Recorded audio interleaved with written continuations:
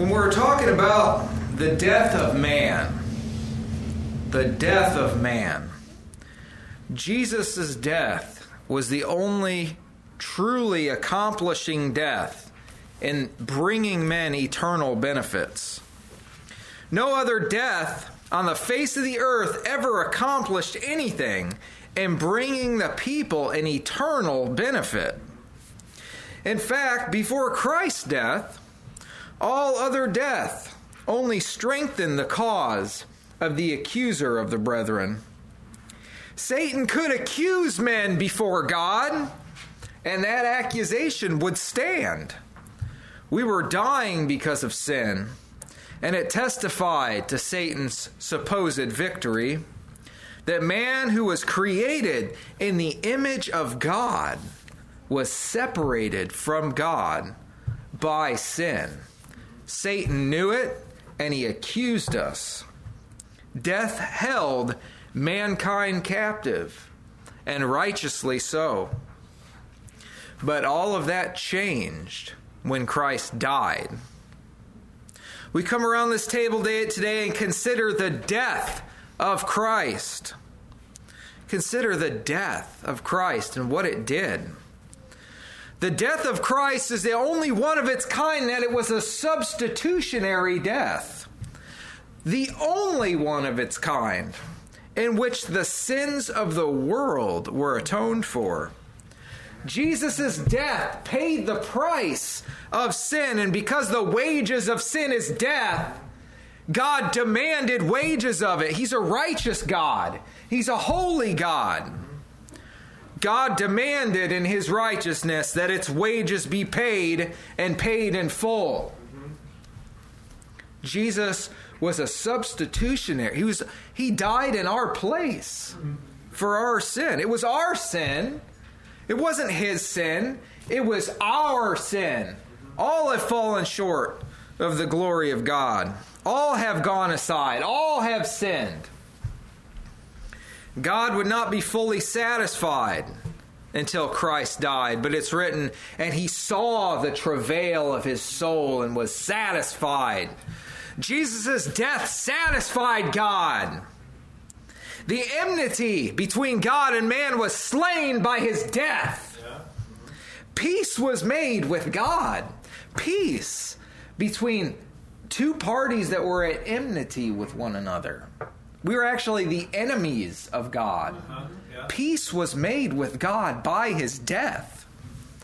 His death caused a monumental change in the heavens and the earth, which is beyond our ability to fully comprehend. The cleansing power of Jesus Christ's death. The accuser suddenly was not able to accuse all humanity anymore. Because of Christ's death, he was cast down to the earth.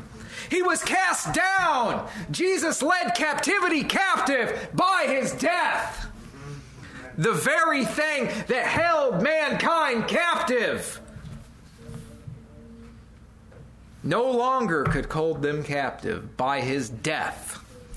Mankind now reconciled to God by the death of Christ. And Christ also defeated death by his death. There was no accusation against Christ himself, having been without sin. Jesus was without sin. Death could not hold Christ. He was able to come back. The very thing that Satan used in his attempt to defeat the Son of God actually caused his own defeat.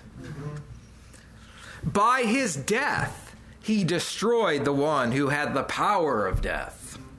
He defeated the devil by his death. He spoiled principalities and powers by his death. And he made a public display of the whole matter before an assembled universe.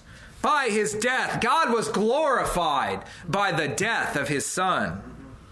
His death qualified him to enter into heaven as a man. Open up, ye ancient gates, and lift up your heads, ye everlasting doors, and the King of glory shall come in. Who is this man entering in to heaven? It's the Lord strong in battle. This is the King of glories by his death. Amen.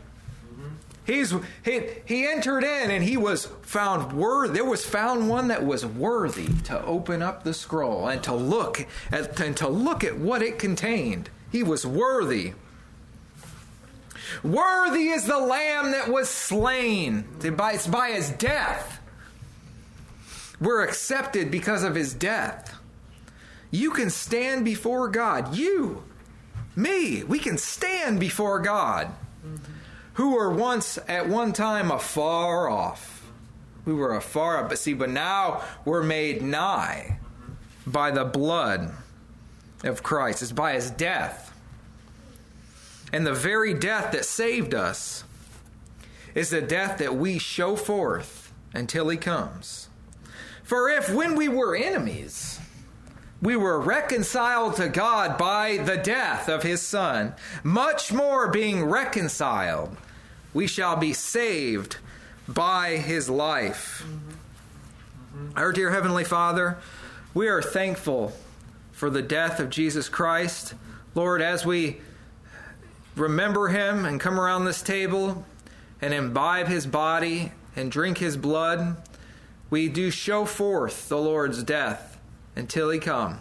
Lord, help us to remember your Son at this time. And in Jesus' name we pray. Amen. Amen.